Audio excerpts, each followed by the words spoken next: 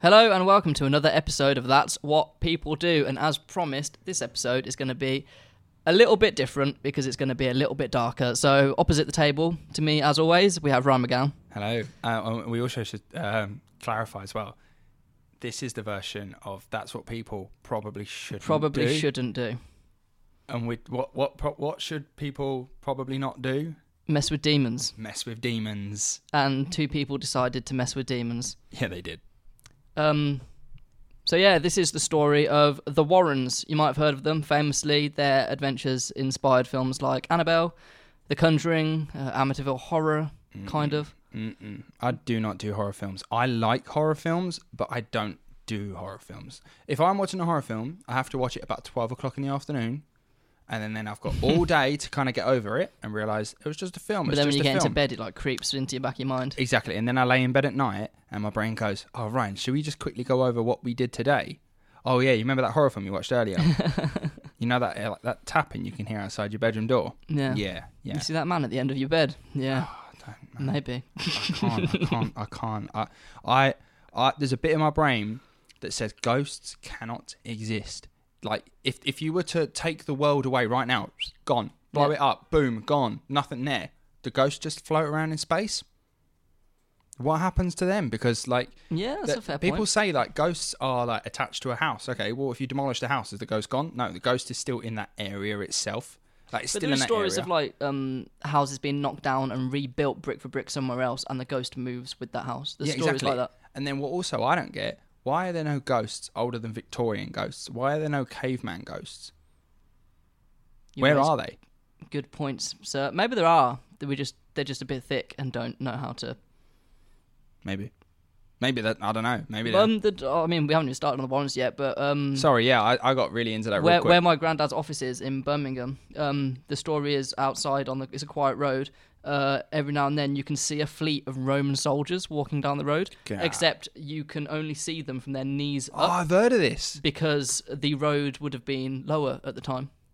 Oh, yeah, that's mad. Because there's Gettysburg in America. Yeah, there's that massive massacre that happened. The most during the American northern Civil War. battle of the Civil War. Right, fact for the day. They are. I did not know that. Yeah. Most northern battle in the American Civil War, because Yeah. obviously most of it was fought in the South, wasn't it? Right.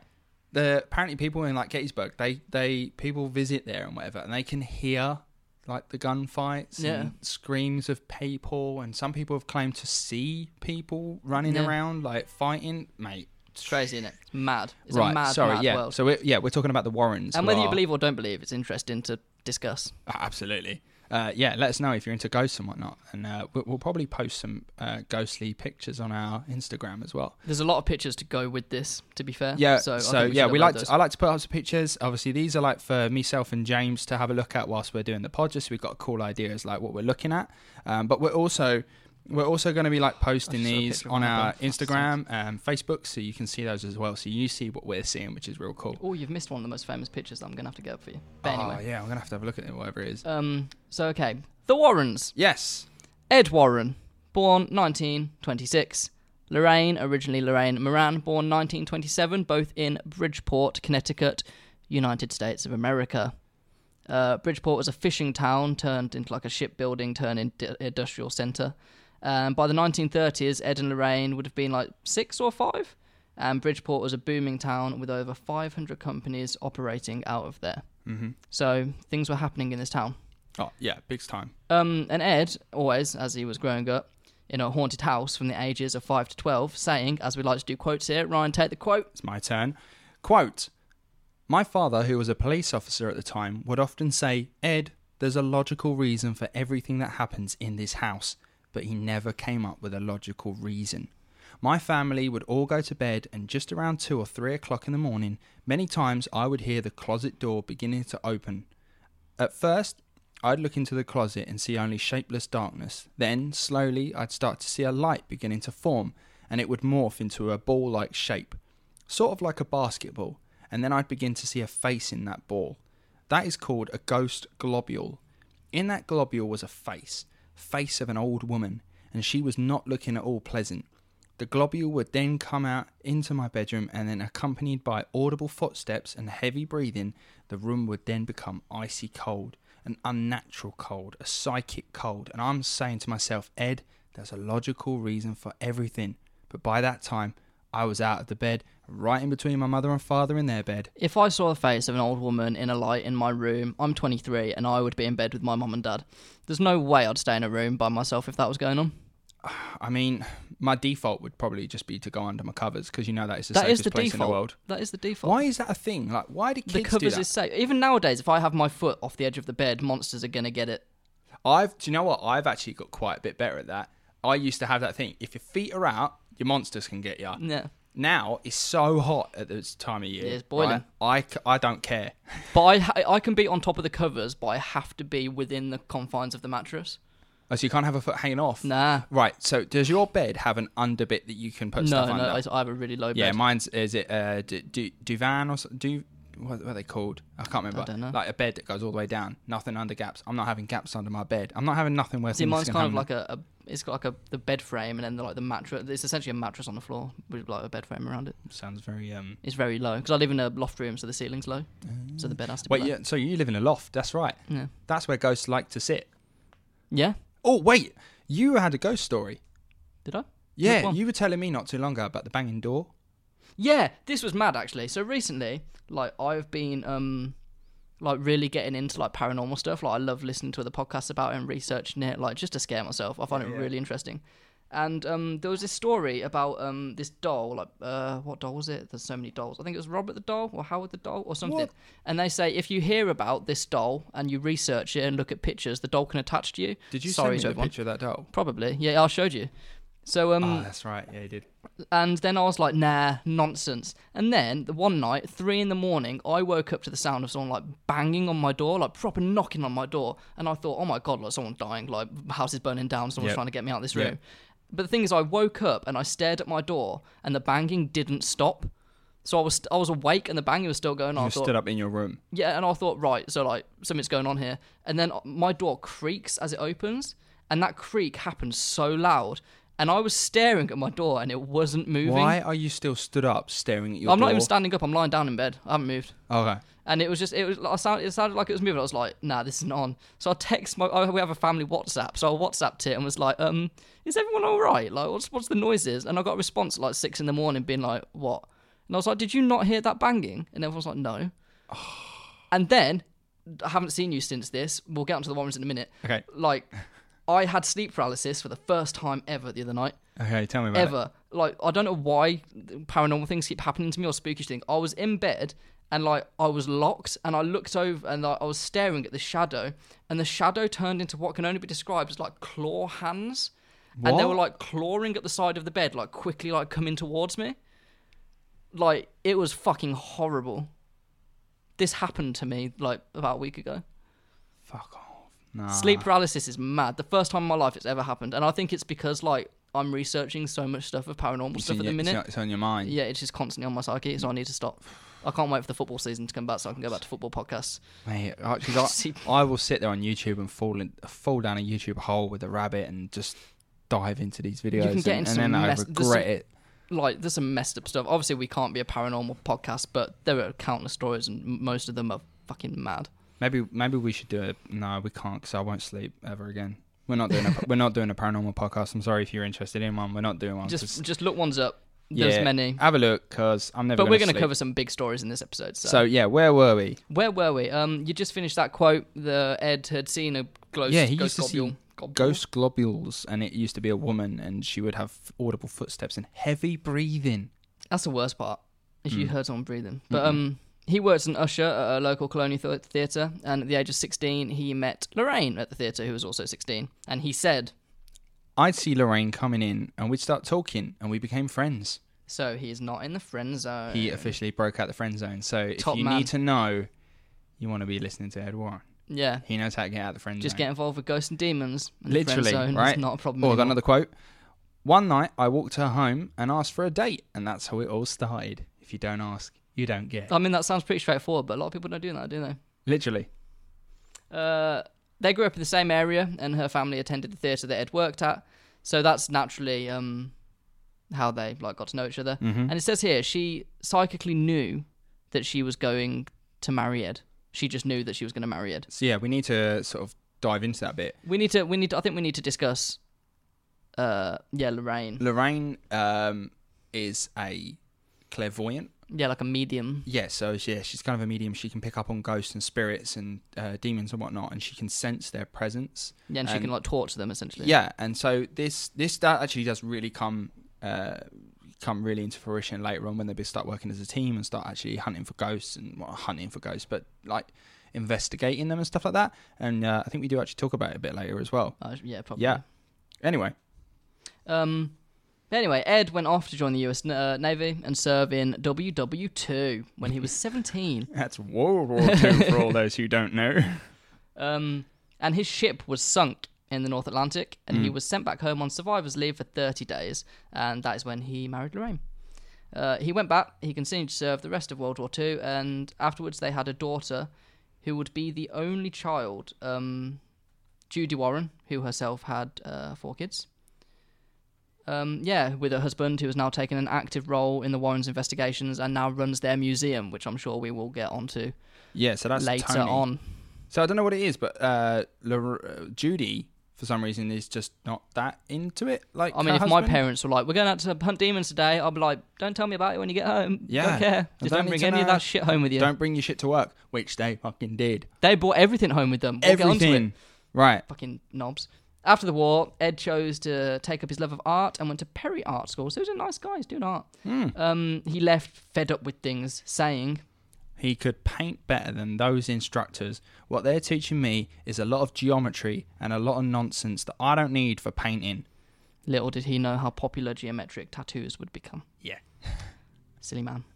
He bought a car for $15 and decided to make money selling his own work. So drove up to Massachusetts. What is it with this podcast and fucking Massachusetts? Can everyone just stop being born in Massachusetts? I can't say it. It's simple, Massachusetts. Massachusetts. With Lorraine, and they started selling his art to tourists, and they did pretty well on this. Selling some works for up to $5, which back then was not too bad, and works out at around $87 or 70 English pounds. That's not too bad, actually. Selling a piece of artwork, 70 for 70 quid a pop. yeah. And he's just making those out of a car. Yeah, that's decent. I might try it. That's all right. It was through his art he would enter the world of paranormal investigations. He would hear about potentially haunted houses and drag Lorraine there. It's like, sounds Lorraine, fun. Quick. I've heard there's a haunted house. We've got to go. There's a demon in here. Quick. It's important to know that Lorraine at this time did not think there was such things as ghosts. Yep. But Ed would always remind her of his childhood in the haunted house. She's like, Ed, what are you on about? There's no such thing as ghosts. Lorraine, you have to listen to me. There are ghosts. I've seen them. I saw them as a child. My dad said there was always a logical reason, but there wasn't one for this one. God, there's always ghosts. So she was either going to divorce him because he's crazy or get heavily involved. Yeah. Yeah, she had to, she was married to him at this point, so I suppose she was kind of like, whatever. Okay. You have to pick all up right, your spouse's hobbies, don't you you? got to make money. Now, these guys are just kids with a fascination for haunted houses. Nobody is going to let them just rock up and say, "Excuse me, can I sit in your haunted house?" So Ed would stand in the middle of the street and start to draw the house with ghosts in it. He would then get Lorraine to knock on the house and explain how her husband loves to draw haunted houses. Just a little side note, imagine you're just sitting there having a cup of tea, having a great time. You get a knock at the door, being like, "My husband loves to draw haunted houses. He saw like someone in your window. Here's the picture." Can we improv this? Okay. Okay. Hello. Hi there. I just wanted to ask you, that's my husband over there stood in the middle of the road just looking at your house rather menacingly for the last 4 hours. He's been painting a picture of your house. Now, I don't know if you know, but I've heard that your house is haunted. Do you know? We've had some strange goings on. Oh, you have? Excellent. So my husband's kind of really into this stuff. And so, Ed, come here. They're into it. Come here. So this is Ed. Hi, my name's Ed. Ed is really into the paranormal. Yeah, that's right. I'm really into the paranormal. I really like paranormal stuff. Yes, and Ed's been drawing a lovely picture of your house. Look, Ed, do you want to show him the picture? Yeah, here's your picture. Look at that. Look at all those ghosts just hanging out the windows. Look at that. Look at all those ghosts. Are you into ghosts? Can we come in and have a chat about your ghosts? No. Oh, well, okay, that didn't work. But apparently she was a lot better at it because it did work. She'd like genuinely knock on the door and go, "Oh, yeah, my husband is stood in the middle of the road." If I saw someone painting my house in the middle of the road for hours and then knock on the door and say, "Here's a picture of your haunted house," I would call the police. I'd be like, "Please leave me alone." That's the bit. It's like, here's a picture of your house. Oh, you see that blood? Don't worry about it. It's a demon. You see that old woman's face in your top window? Yeah, she lives here as well. Yeah, it's like, so why is there blood smeared all over the walls? Don't worry about it. It's ghosts. Fuck's sakes. Yeah. Stop drawing people's houses, Ed. Yeah. Anyway, that's how they began, by being completely normal people. Yeah. And they were a great team. Ed would play the role of the investigator, asking the questions, and Lorraine would be the clairvoyant, which is interesting because she said that she wasn't interested in it and just so happens to be a clairvoyant. Yeah. Which, we're going to get onto the skeptics, but I'm just going to put the word doubt out. Right. The clairvoyant, detecting that spirits may be lingering. Yes. Quote. So, quote, if you look at a fan and it's standing still, you can see the propellers very easily. But if that fan starts up, you can't see anything. It's invisible. Spirits are on that different vibrational field. They're all around us right now, but you can't see them. But if you were like Lorraine, you could see them clairvisually and hear them clairaudially. And he's definitely made those two words up. They're not real. Clairvisually and clairaudially. Well, Shakespeare made words up, so can everyone else. Ed would say he could spend months in a building asking all the right questions and have an idea that there would be activity, but a clairvoyant can tell almost instantly. Yeah. They would sometimes bring up to 4 clairvoyants to an investigation. Quote, we take them into a house one at a time. They don't know where they're going, what the case is about, etc. And if they all tell me the same thing, that they see a woman's spirit in a certain room, or a man or a child, then I know that we're on the right track. That's literally what Most Haunted used to do as well. Most Haunted actually came out as fake. I think they admitted it. That's right. But Most Haunted tried to do the same thing. They would like try and get like 2 or 3 clairvoyants or mediums and come into the building and say like, "Oh, what do you get in this room?" And they're like, "Oh, I see a man." Derek Cora just wandering in going, "Fuck, I'm going to get rumbled here." There's that really like kind of famous meme video now of Derek Cora going, he goes into a trance. Have you seen it? And he's like, he goes into a trance. And she's like, what was it, Derek? What is it? And he's like, Mary loves dick. And he keeps saying it again and again and again. I think he got outed though Mary. on live TV.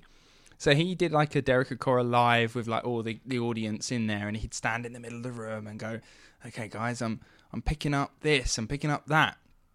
And then like someone would go, "Oh, that's me," just like sort of how traditional, psychic evenings go. And I think someone was like, "Oh, I think that's me," and he was like, "Oh, okay," and then would continue to ask and tell him things about this person, and he was like, "Oh, I was just jacking with you. Like, I don't know anyone called that." He's Derek, a liar. Anyway, Ed may have been Catholic, but he says his thoughts on the paranormal were not always religiously driven. Quote, I do think scientifically, we do have scientists working with us, and I think theologically and scientifically. In 1952, they created the New England Society for Psychic Research with the simple goal of investigating hauntings. However, one investigation changed all that for them. Yeah. They entered a home where the spirit of a girl named Cynthia was looking for her mother. That's always sad. Child ghosts are always sad. Ed spoke about it, saying, "This is horrible. This little child is earthbound. She's looking for her mother constantly, day in and day out. How do I help this child?" The mission then changed. Not only did they want to investigate hauntings, they wanted to help the spirits and people. So the New England Society for Psychic Research don't charge fees, only expenses. Right.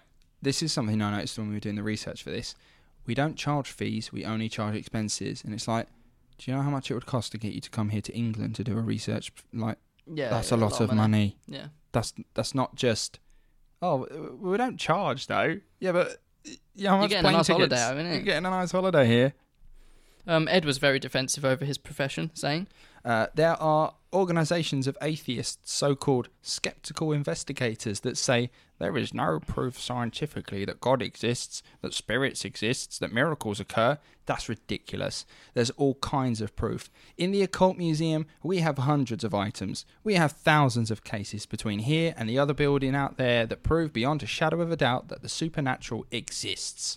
and now, for what we've all been waiting for, the investigations. Dun, dun, dun, dun, dun. We're going to start off with, dun dun dun, Annabelle. Which is the creepiest doll in the The world. creepiest doll in the world. Now, you might have heard of Annabelle because a film has recently been released about Annabelle.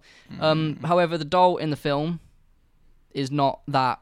It's obviously been changed for Hollywood to make it creepier. However, if you look at what a Raggedy Ann doll is and look up the real Annabelle, this doll is 10 times creepier than the creepy one they made in the film. Yeah, I mean, we'll post a picture on Instagram, but It's horrendous. the doll in the film is creepy looking. Like, yeah, it's like forced creepy. it's forced creepy, right? It's like traditional.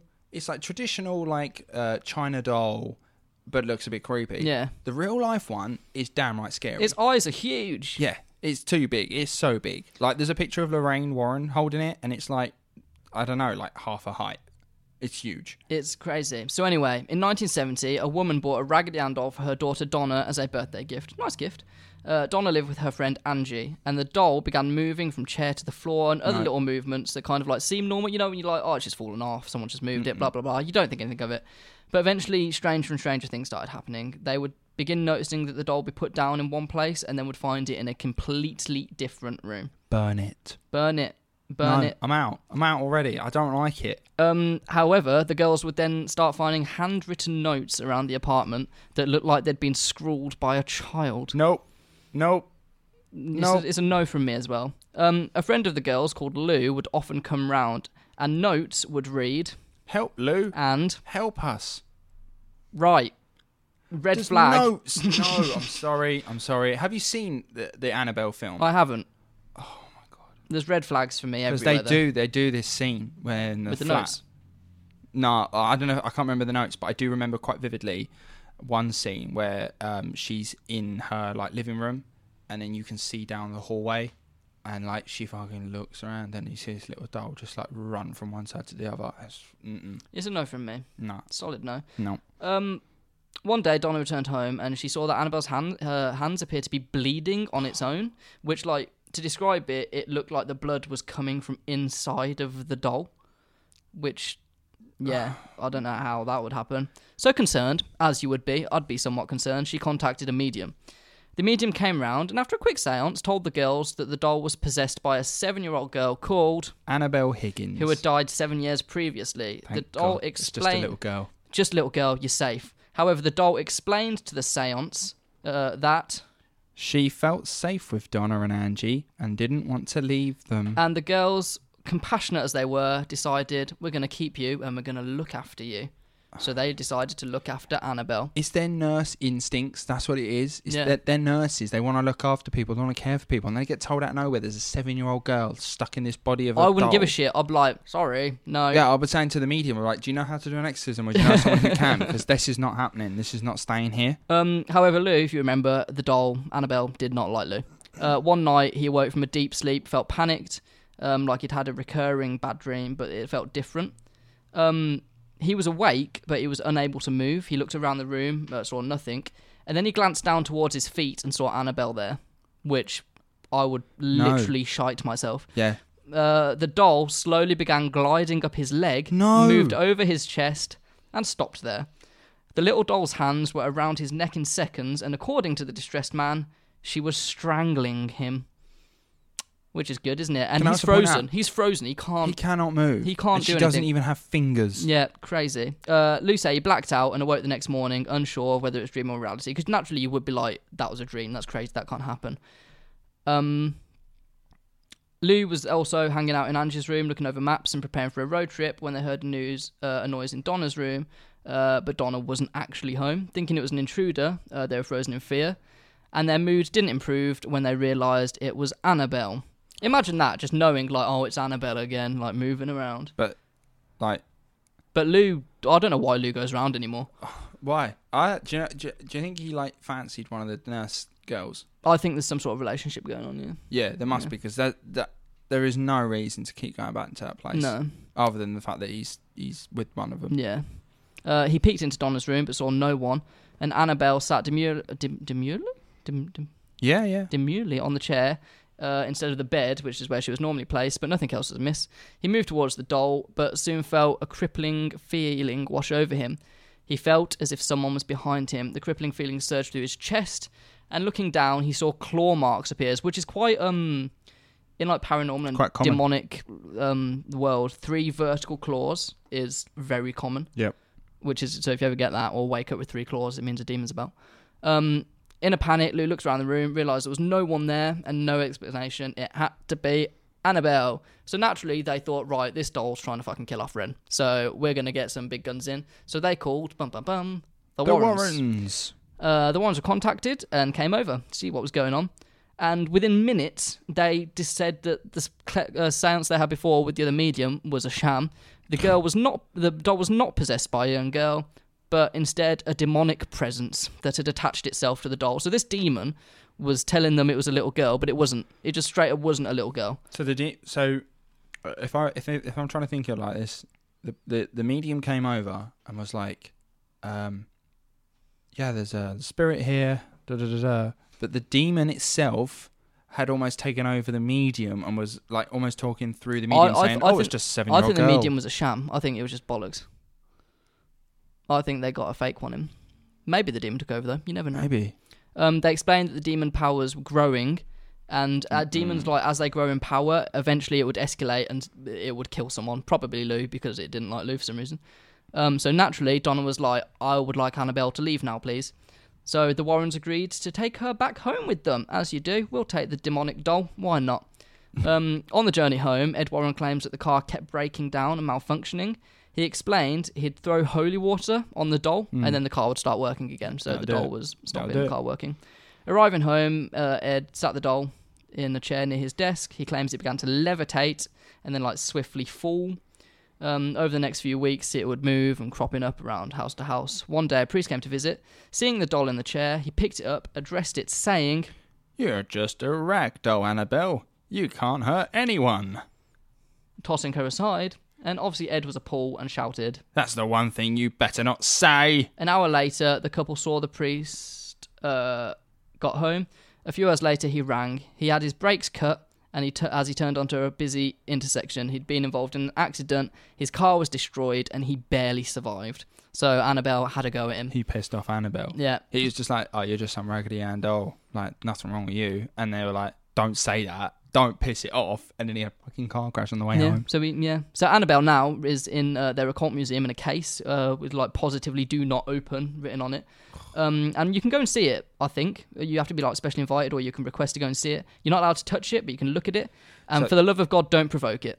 Right, so this is something we're hoping at some point, we're going to send James to the Occult Museum. What? This started off as like all of us, and now suddenly I'm going by myself. You have to go out and research, James. You need to do it for the team. I will, but I'll be very fucking polite. I'll be like, "Hello, Annabelle, our Lord and Saviour." No, you have to provoke I bow her. before you. You have to provoke her and then say, "By the way, Annabelle, I'm getting a plane home, so just so you know." I'm not going to provoke her, because as we see here, a bloke came up and started challenging Annabelle. Yeah. And Ed tried to warn him. He was too late. And what happened? He said, "Son, you need to leave." Yeah, so he left. And then the girlfriend told us that they were both laughing and joking about the doll when the young man lost control of the bike and crashed head-on into a tree. The man died, and his girlfriend survived, but was in the hospital for a year. It could be a coincidence, but that man died after challenging Annabelle. He challenged the doll and then died a couple of hours later, crashing off his motorbike. And also, we need to remind, the priest also had a go at the doll and crashed his car. Yeah, so this doll don't like people having a go at her. Moving swiftly on to the Amityville Horror, another famous film.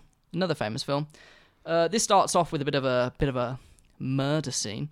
On the night of November 13th, 1974, 23-year-old eldest son Ronald DeFeo Jr., also known as Butch, born September 26th, 1951, shot his parents, 2 brothers, and 2 sisters with a .35 caliber Marlin rifle. Why not? While they slept. Because America. DeFeo entered Henry's Bar in Amityville, Long Island, and claimed that his family had been shot to death. Now, looking more into this, he claimed to have no idea. He was just panicked and was screaming for help. What, he has no idea he killed them? He was saying that this is where we get onto like the skeptics. But at the time, investigators say that he came in and was like, "Oh my God, my family's been shot. Help me. But we know he did it. Yeah, an investigation into the home revealed that 6 people had been shot. DeFeo maintained that his family had been the victims of a mob hit, but his testimony broke down under scrutiny. The next day, he confessed, saying, "Yeah, I killed all of these people." Damn. After mounting an unsuccessful insanity defense, DeFeo was found guilty of 6 counts of murder and was eventually sentenced to 6 concurrent sentences of 25 years to life. So that bloke never getting out of prison. No. I think he's still alive. I'm pretty sure. Really? I'm pretty sure DeFeo is still He alive. was born in 1951, so... Yeah, I'm pretty sure he's yeah. still in prison. He's DeFeo gotta be testified very that he old heard now. voices that told him to murder his family. Nah. Which, that's don't listen to the voices. a demon, man. That's a demon's possessed him there. So we're going to fast forward to December 18th, 1975. The Lutz family had bought the home where the DeFeos were shot and killed for That's just over a year later. Yeah, the home had been empty all that year. So they bought it really cheap because of the history that happened there. Nobody had lived there. And after they bought it, George, Kathleen, and the 3 Lutz children had their house blessed by a priest before moving in, because why not? Smart. Why not? They lasted 28 days in the house before fleeing, Oh. and have never revealed what the final straw was that made them leave. Why have they never revealed that? This is where we get onto the skeptics, but they say it was too Okay, traumatic. Okay. During the 28 days, they encountered many strange occurrences, like swarms of flies said to appear in the house. One of the daughters adopted an imaginary friend called Jody. George would wake up in the middle of the night to see Kathleen floating in the air, No. and he'd often say that her face had transformed into an old woman. No. There was also a pig person that you can see in the windows, and a pig person often signifies the devil. Right. So yeah, the devil's about. A pig person in the windows. I'm out. Yeah, Kathleen's floating. yeah. I'm out. She's got a face of an old woman as well. I'm doubly There out. was also apparently a dog kept barking, like the dog was not happy in this house, and it kept trying to kill itself. Apparently, Do you know at all if there was sounds of birds in the night?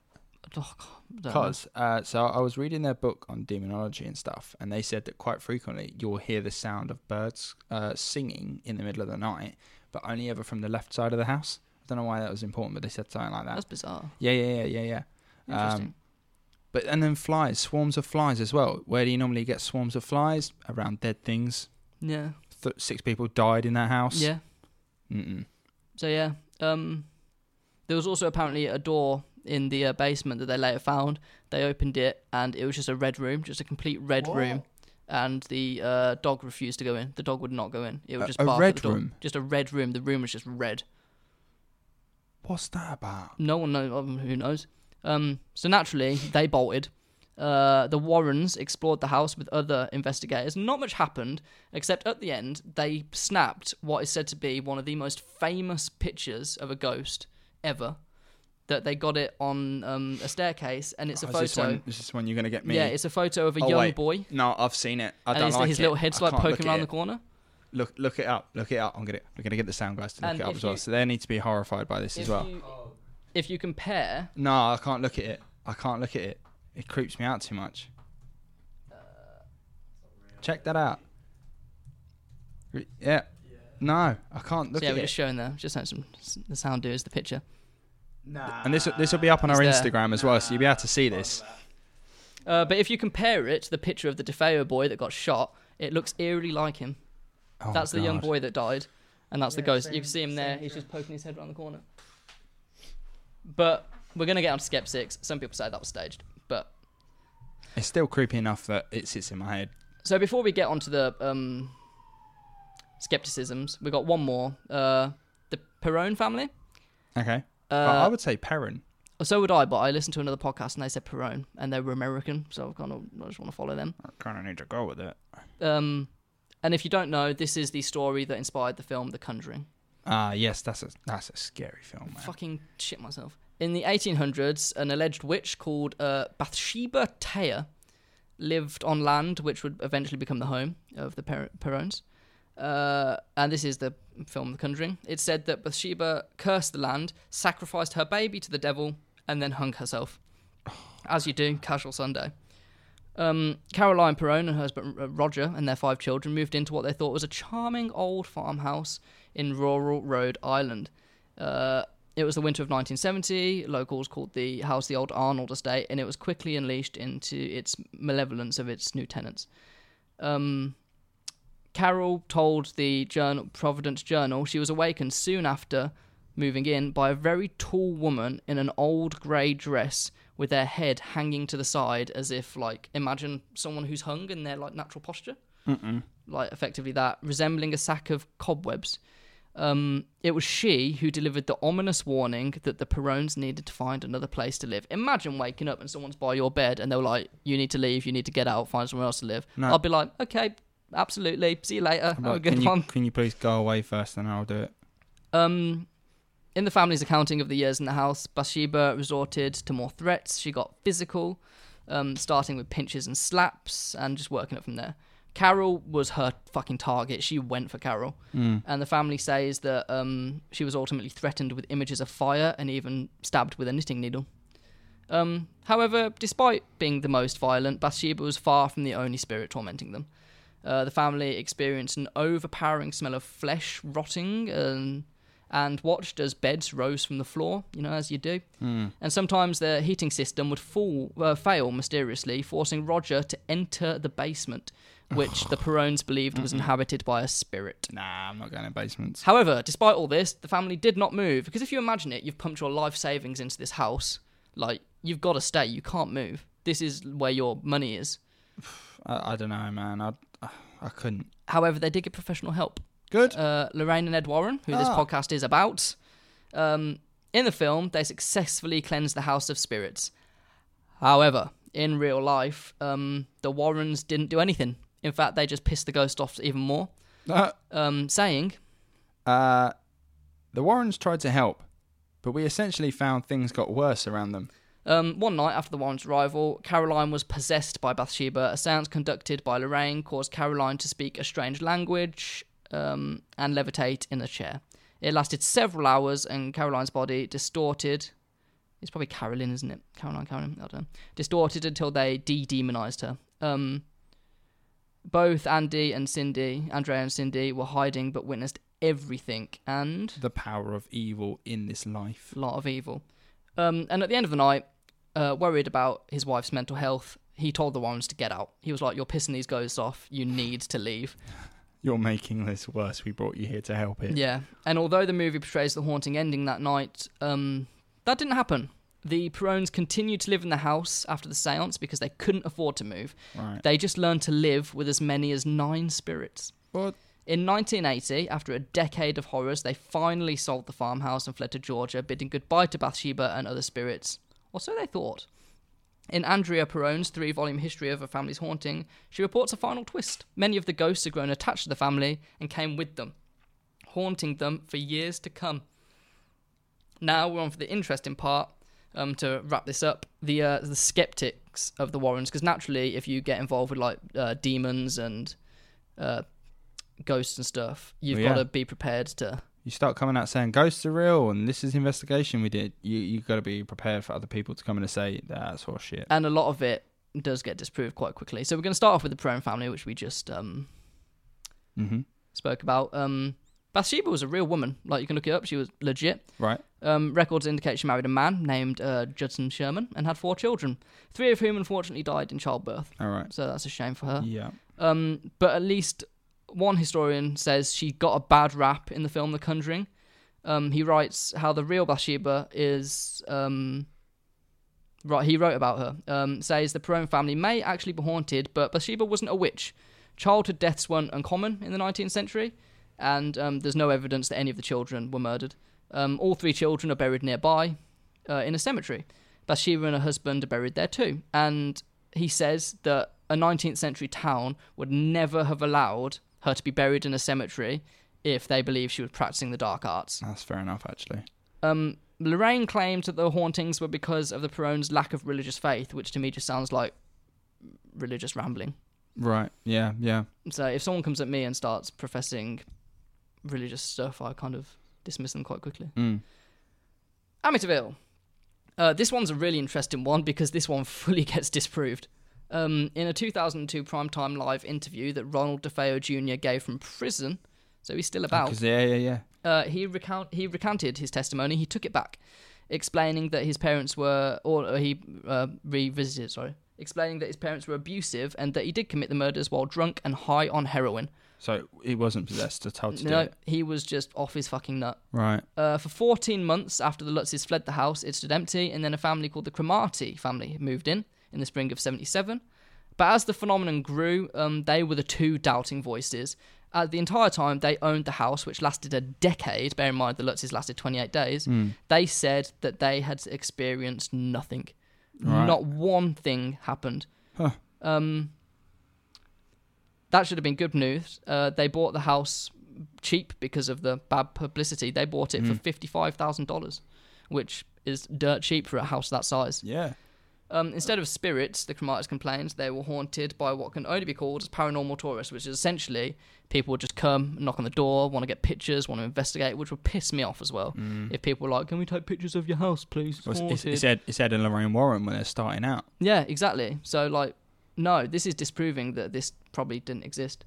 Webber was quite prepared to call it a lie. William Webber, he was the attorney, I think, for the Cromartys, I believe. Okay. Yeah, and he went to the press, or no, for the Lutzes even, and he went to the press and told them that the Lutzes had made up the entire fucking story.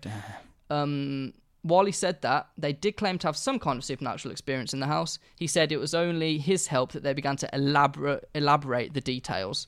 Like, you know, the famous green slime coming down the walls and stuff? Like, nonsense.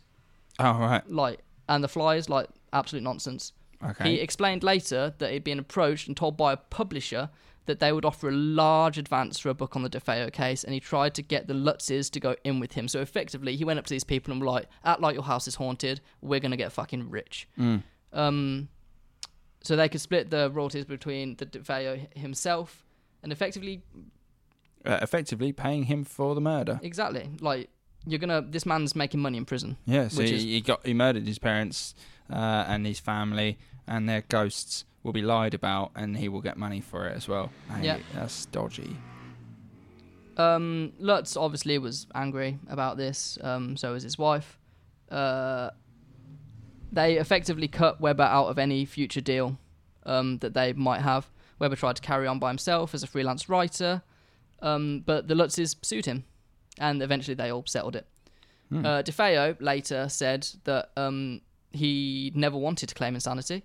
He said his credibility was suspect and his explanation for the crime was baroque. His mother and sister had been involved in the killings too, so he accused them of getting involved. In his appearance before his parole board in 1999, DeFeo explained that he had actually only killed one of his sisters, Dawn, 17. He claimed she had been responsible for the rest of the murders herself. I loved my family very much. The parole board did not believe him. And finale, Annabelle. What's wrong with Annabelle? The skepticism from this case comes from the fact that the only accounts and info come from the Warrens themselves. Which, if someone goes up to you and goes, "This demon, this doll's possessed," you just have to believe them. The case is their own account, and the doll was taken and kept by them in a case which is not to be opened, which is bollocks, because they say if you touch this doll, you'll get possessed, but you can't touch it though. But they take it out all the time now. No, they don't. It hasn't been opened. Since they put it in there, it hasn't been opened. Oh, right. Yes, you're not allowed to touch it, which it is questionable. It's very questionable. And this is just general nonsense from the Warrens, I think. Okay. Rather than being relegated to one particular case, the Warrens have investigated over the years. The entirety relates to the demonologist's methods. Yeah. For photographing the spirits. The newly slightly spiffier version of the Warrens' website does not feature this info, but over at their old archived page, there's a section called Taking Psychic Photographs, which features such helpful hints as: load your camera after you get to the site. Lorraine Warren believes that this gives recognition to the spirits and gives them maximum opportunity to imprint on the film. Use an autofocus or fixed focus camera with an automatic flash. The more powerful the flash, the better. Assuming you are successful in taking psychic photos, you want to be able to rule out clouds, the moon, and so forth as the origin of your psychic photos. Now, those last two instructions are quite specific, aren't they? But yeah. Why? Because those supposed psychic photos usually just look like blobs of light, and to be honest, that's because they are. Yeah. As Stephen Novella writes in his article, Hunting the Ghost Hunters, The vast majority of the Warrens' psychical evidence is photographs. They have hundreds of ghost shots taken by them and those who work for them. The bulk of these photos are simply blobs of light on a piece of film. There are dozens of ways to get such light artifacts onto film, but most fit onto one of three categories: flashback, light diffraction, or camera cords. Rare double or multiple exposures create more interesting but still artificial photographs. So basically, Ed Warren taught you how to fake photographs. Just take pictures of fucking floating blobs and say they're ghosts. Damn. So we're saying that they're not genuine? I like to believe in this stuff, and I do believe in like demons and stuff, but I believe the Warrens were fake. Warrens as a couple were fake. I believe they wanted to get involved, but they had no idea what they were doing. Really? Yeah. Because he was like the only person who was not of the clergy who was allowed to do exorcisms in the Catholic religion. Was he? I didn't know that. That's Yeah. interesting. Yeah. He's the only person who is not ordained. He did a lot of research into it. And Yeah. to be a demonologist, you don't need to have special powers. You just need to know your shit. Yeah, which he did. Yeah. He died in 2006 in August from a Yeah. stroke. And Lorraine carried on doing her stuff in the museum, where she died peacefully in her sleep, aged 92, in 2019, so this year. Damn, she did like 13 years without him. She was like, I'm just having a chat with Ed. Yeah. It's and, cool. He may not be here physically, but I can still have a chat with him. That's cool. Yeah, and they've still got their museum with all the demon stuff, apparently. I don't know, man. Like, I do like to believe in this stuff because I just think it's interesting, and it makes life more interesting if you're open to it. But